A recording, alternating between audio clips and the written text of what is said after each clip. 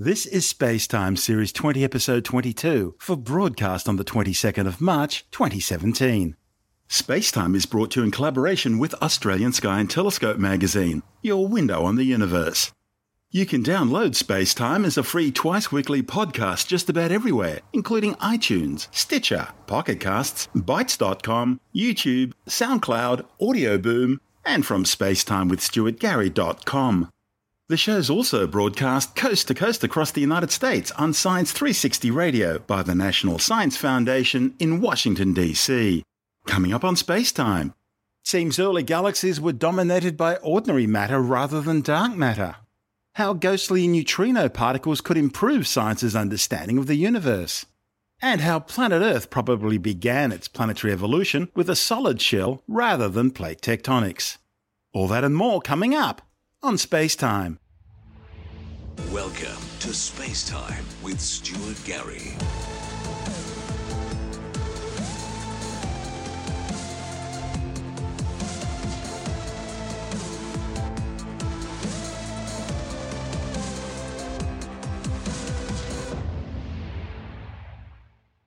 A new study has found that early galaxies were dominated by ordinary matter, rather than the dark matter which dominates galaxies today. The findings, reported in 4 separate papers, including one published in the journal Nature, mean dark matter, which makes up about 80% of all the matter in the universe today, was far less influential in massive star-forming galaxies during the peak of galaxy formation 10 billion years ago. This is in stark contrast to present-day galaxies where the effects of dark matter appear to dominate. Scientists still don't know what dark matter actually is. The mysterious substance appears to be invisible. It can only be detected by its gravitational influence on so-called normal or baryonic matter. On the cosmic scale, we see normal matter as brightly shining stars, molecular gas clouds, and clouds of dust. Closer to home, it's the stuff that makes up the houses, trees, cars, the earth, dogs, cats, and even people. In contrast, dark matter doesn't appear to emit, absorb, or reflect light. It can only be detected by its gravitational effects. But we know dark matter is real because its presence explains why the outer parts of nearby spiral galaxies rotate more quickly than would be expected if only the normal matter we can see directly were present. The disk of a spiral galaxy rotates over a timescale of hundreds of millions of years. The central regions of these spiral galaxies have really high concentrations of stars. But the stellar density, the density of the bright matter, decreases towards their outskirts. Now, if a galaxy's mass consisted entirely of normal matter, then the sparser outer regions should rotate far more slowly than the denser regions at the centre. But that's not what we see. Observations of nearby spiral galaxies show that their inner and outer regions are all rotating at about the same speed. Scientists call these flat rotation curves, and they indicate that spiral galaxies must contain huge amounts of unseen dark matter material in a halo surrounding the galactic disk.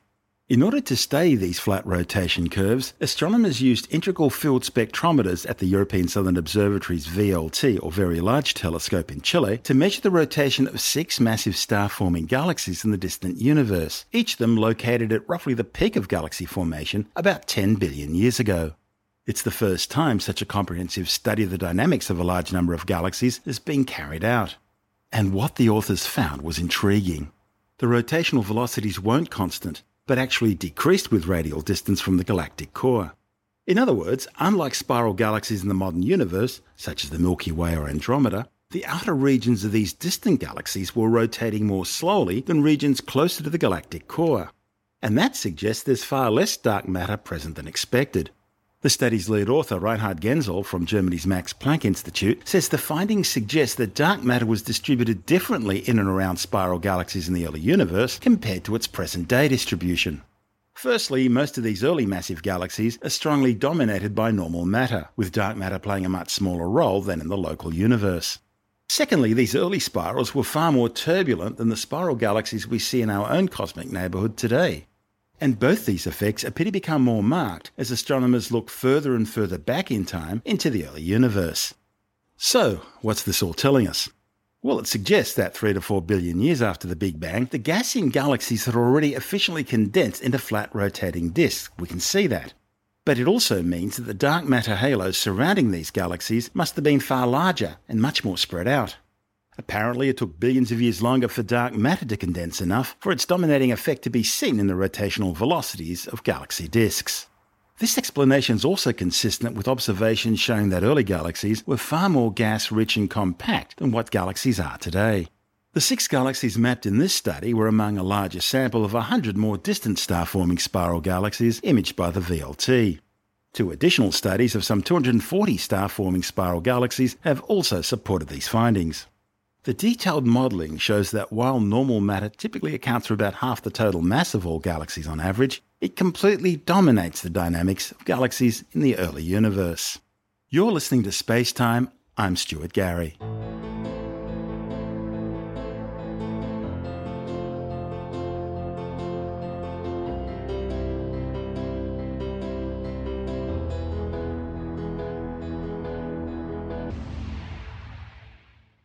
A new study claims one type of neutrino may comprise exactly equal amounts of 2 other types of neutrinos.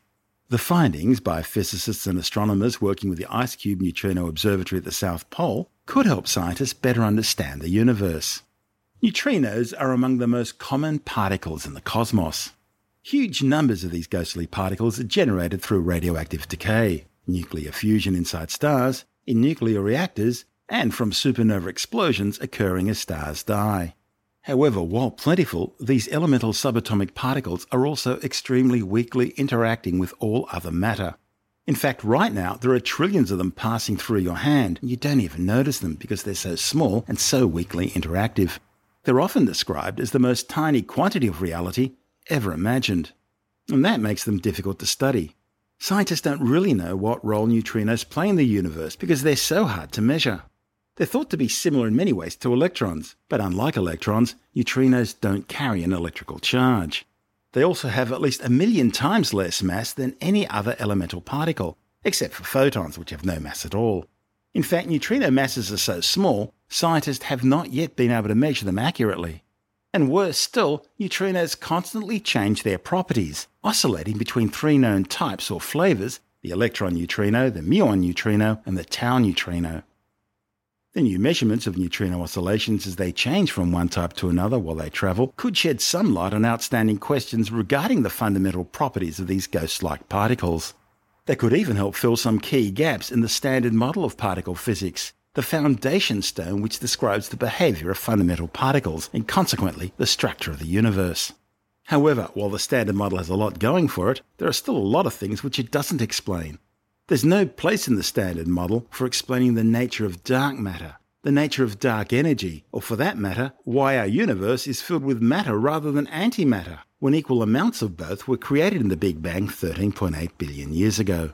One of the study's authors, Associate Professor Thijs de Jong from Michigan State University, says the new research could help to better measure some of the properties of neutrinos, such as their masses, and how they morph or oscillate from one flavour to another. And in turn, that could help scientists answer some of the outstanding issues of the standard model. For a long time, physicists were hoping that discovery of the Higgs boson, the particle which gives mass to all other particles through an all-pervasive Higgs field, would point them in the direction of new physics beyond the standard model, maybe eventually explaining things like dark matter and dark energy. De Jong says that unfortunately measurements of the Higgs haven't really turned up many clues, so he's hoping he may find something new by studying neutrinos. IceCube can detect neutrinos with a far wider range of energies and distances than other experiments, allowing scientists to cast a wide net. Energetic neutrinos produced by cosmic rays hitting the Earth's atmosphere can be detected at the South Pole using Antarctic ice as a giant particle detector. It uses 1 billion tons of Antarctic ice cap beneath the US Amundsen Scott South Pole Station to observe them. It's operated by a collaboration of some 300 physicists and astronomers from 48 universities and national laboratories across 12 countries. If one neutrino is a precisely equal mix of 2 flavours, it could be a surprising coincidence, or there might be a deeper reason for it, coming from new physics beyond the standard model. The new measurements are consistent with results from other experiments using neutrinos with lower energies. But whether this flavour mixture is exactly balanced is still unclear, and consequently further observations will be needed in order to enable these measurements to be made with a far higher degree of precision. I'm Stuart Gary. This is Space Time.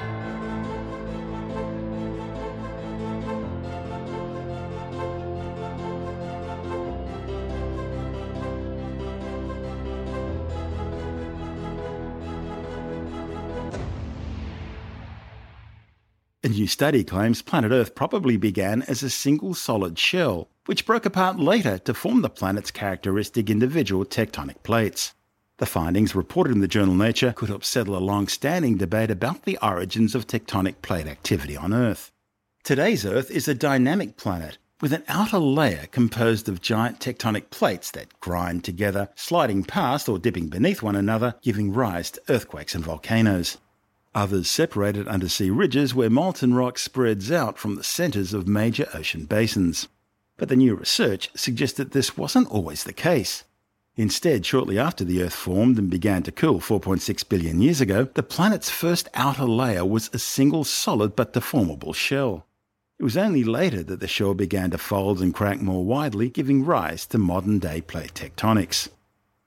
The research is the latest salvo in an ongoing debate across the geological research community about whether plate tectonics began as soon as the planet cooled enough to develop a surface crust, a theory known as uniformitarianism, or whether the Earth first went through a long phase with a solid shell covering the entire planet, an hypothesis known as the stagnant lid model. These new results suggest that the stagnant lid or solid shell model is closest to what really happened. To reach their conclusions, the authors studied rocks collected from the East Pilbara Terrane, a large area of ancient granitic rock located in the north of outback Western Australia. These rocks are among the oldest known, ranging from about 3.5 to 2.5 billion years of age. The researchers specifically selected granites with a chemical composition usually associated with volcanic arcs, a telltale sign of plate tectonic activity.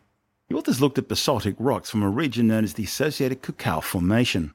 Basalt's the rock produced when volcanoes erupt, but it also forms the ocean floor as molten basalts erupt from spreading ridges in the centres of ocean basins. In modern-day plate tectonics, when ocean floor basalt reaches the continents, it dips or subducts beneath the Earth's surface, going back into the mantle. As it does so, it generates fluids that allow the overlying mantle to melt and eventually create large masses of granite beneath the surface.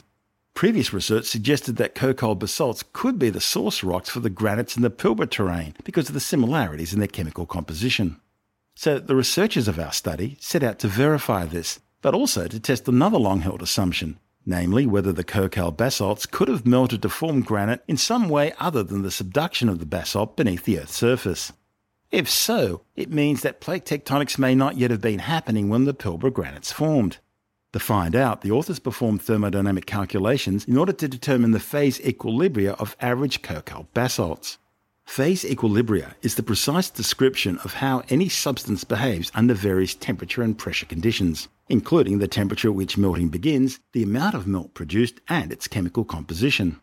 For example, one of the simplest phase equilibrium diagrams describes the behaviour of water. At low temperatures and or high pressures, water forms solid ice, while at higher temperatures and lower pressures, water forms gaseous steam. It's why the boiling point of water decreases with higher altitude and why freezing cold water at the bottom of the ocean doesn't turn to ice. One of the study's authors, Professor Michael Brown from the University of Maryland, says if you take a rock off the shelf and melt it, you'll get a phase diagram, but you're stuck with a fixed chemical composition. But with thermodynamic modelling, you can change the composition, the pressure and the temperature all independently, thereby providing a far more flexible way to answer questions which simply can't be addressed through experiments on rocks. So, using the Kukal basalts and the Pilbara granites as a starting point, the authors constructed a series of modelling experiments to reflect what may have transpired in an ancient Earth without plate tectonics. And their results suggest that indeed Pilbara granites could well have formed from Kukal basalts. This transformation could have occurred in a pressure and temperature scenario consistent with a single shell covering the entire planet. Plate tectonics substantially affects the temperature and pressure of rocks within Earth's interior. When a slab of rock subducts under the Earth's surface, that rock starts off relatively cool, and it takes time to gain heat. And by the time it reaches a higher temperature, the rock's also reached a fairly significant depth within the mantle, which corresponds to high pressure. In the same way, a diver experiences greater pressure at greater water depth. In contrast, a stagnant lid regime would be very hot at relatively shallow depths and low pressures. Geologists refer to this as a high thermal gradient. The results suggest that the Pilbara granites were produced by the melting of Kukal basalts or similar materials in a high thermal gradient environment. The composition of the Kukal basalts also indicate that they, too, come from an earlier generation of source rocks. The authors therefore conclude that a multi-stage process produced the Earth's first continents in a stagnant lid scenario before plate tectonics began. The study's lead author, Dr. Tim Johnson from Curtin University, says the study shows that understanding the ancient past by looking at what's happening today may not always provide an accurate picture of historic geological processes. Almost all the large-scale geological processes we can see today, things like volcanoes and earthquakes, the formation of mid-ocean ridges, mountain building, these sorts of things are the result of plate tectonics. So that's the idea, really, that the brittle outer shell of the Earth is subdivided into broken fragments. So like hitting a creme brulee with a teaspoon or breaking an egg. That's very unusual, isn't it, in terms of planets in our solar system? When you look at somewhere like Venus, it has a very soft outer crust, we think it does, and there's no evidence of plate tectonics. Mars is much smaller, but it also has no evidence of plate tectonics. Sure. And so, that's right. Yeah, our Earth is a little unusual in that regard. That's right. So one of the precepts of geology, really, one of the founding ideas of geology is this so-called uniformitarianism, where these processes that we can observe today, these plate tectonic processes, these slow processes, have been operating throughout the entirety of Earth's history. So we can understand the ancient past by looking at things that are happening today. And our research has suggested this may not be true when you look at the very early Earth, around 3.5 billion years or older. How did you do the research? So we were looking at a combination of rocks. There's two main rock types that you find in the Pilbara. There's these ancient granitic rocks, which are called TTGs, a rather technical term, it doesn't really matter. And there are dark, so they're quite pale in colour rocks, and there's these dark green or grey basaltic rocks. So basalts are volcanic rocks that come out of things like Hawaii and Iceland and things like that, and erupt onto the ocean floor to form new oceanic crust. Now, the granites, these so-called TTGs, have chemistries, compositions of particular trace elements that suggest that have similarities with modern-day granites. And on the modern Earth, granites form basically when these plates I was talking about dive beneath one another, or one dives beneath another. As it gets down into the deep Earth, it starts to melt and it produces granites. And these ancient granites have got compositions which are similar to that. And that's led some people to believe that plate tectonics operated in the very earliest stages of the Earth. So we've basically looked at trying to model what happens to these basaltic rocks, which have been proposed by other people to be the source rocks for these granites. So you melt those to produce the granites, whether we can produce those ancient granites in a different geotectonic environment. And it turns out that we can. So rather than there being a plate tectonic environment where we had lots of rigid plates, as you were alluding to earlier, the Earth might have been a bit more like Venus, where you had a single, soft, deformable, thick outer shell before it started breaking up into individual plates. What would cause the surface to harden and form the tectonic plates we now see? Is it simply that temperatures cool down enough on the surface to allow that to happen? Whereas on Venus, we still have these really hot temperatures. No, exactly so, yes. So it's so-called secular cooling, yes. So as you cool, things become more rigid, more brittle, and the new crust that you produce at mid-ocean ridges becomes thinner because the mantle underneath, the layer underneath the crust, is much cooler, so it melts less and produces a less thick layer. Yeah, so that's exactly the driving force, is temperature, and the Earth would have been much hotter in its early life, and you would predict that things would have behaved differently, and our research supports that. You've been able to do that under laboratory conditions, so you had extra variabilities you could include rather than simply the chemical of the individual rocks you're looking at. Yeah, that's exactly right. So as you say, you could take a block of ice, and if you sit on it or apply a lot of pressure to that without changing the temperature, you will find that ice melts. So rocks behave in a predictable way. They're much more complicated than ice. They've got lots more different elements in them and different minerals.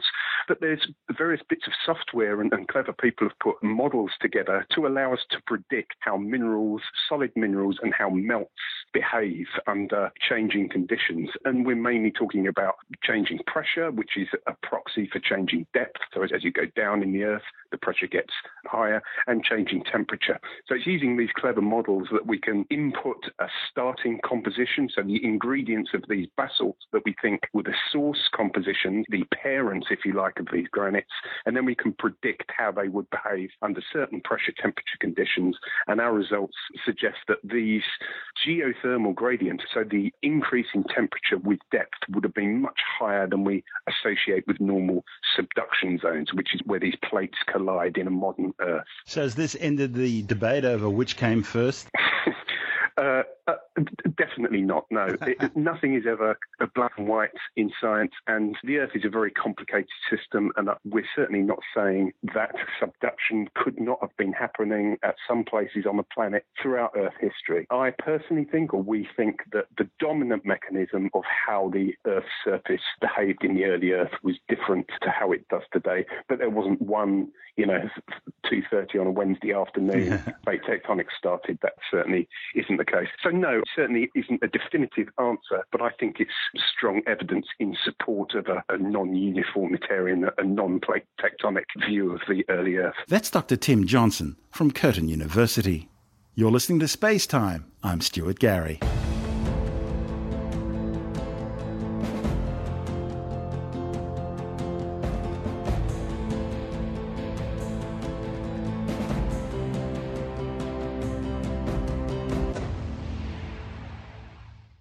The SpaceX CRS-10 Dragon cargo ship has splashed down safely in the North Pacific Ocean off the California coast, some 320 kilometres southwest of Long Beach.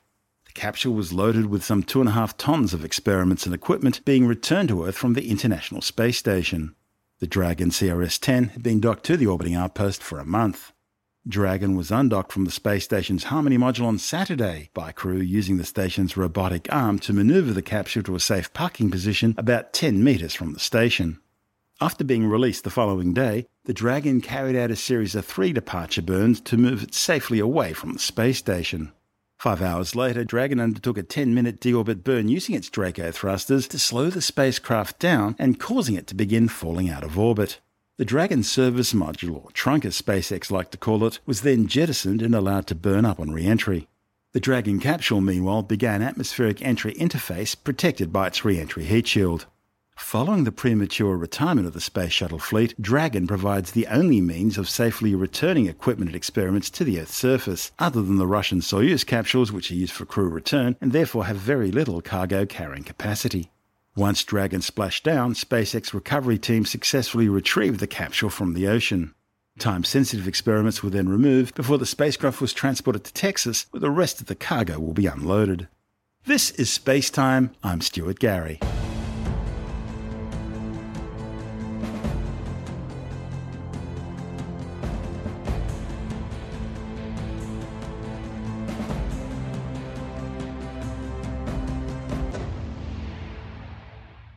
Staying with SpaceX and following an earlier delay due to high winds, SpaceX has successfully launched the new telecommunications satellite into orbit. The spectacular nighttime launch from Space Launch Complex 39A at the Kennedy Space Center in Florida was the third Falcon 9 launch this year and the second off the historic former Space Shuttle and Saturn V Apollo Moon rocket launch pad. T-minus 30. All gas cools as complete. T-minus 20. Stage 1 tanks pressing for flight. T-minus 10. 9. 8. 7.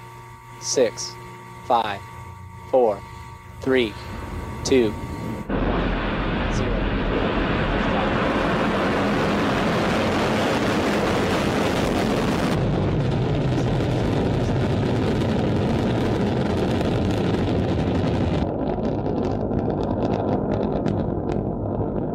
Vac engine shell has begun.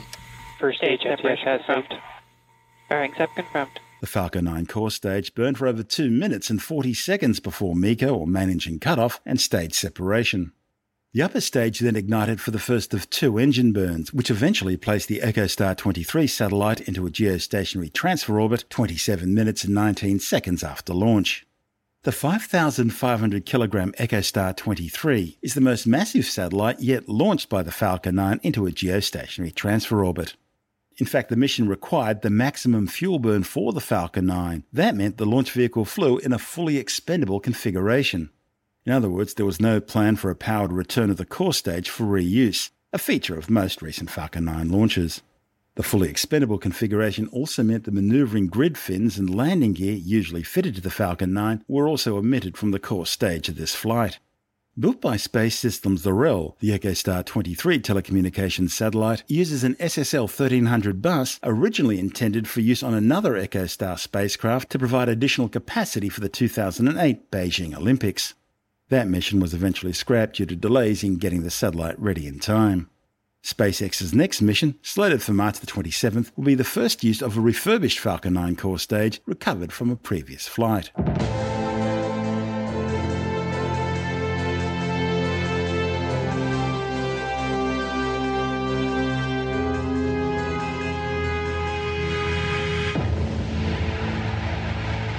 And that's the show for now.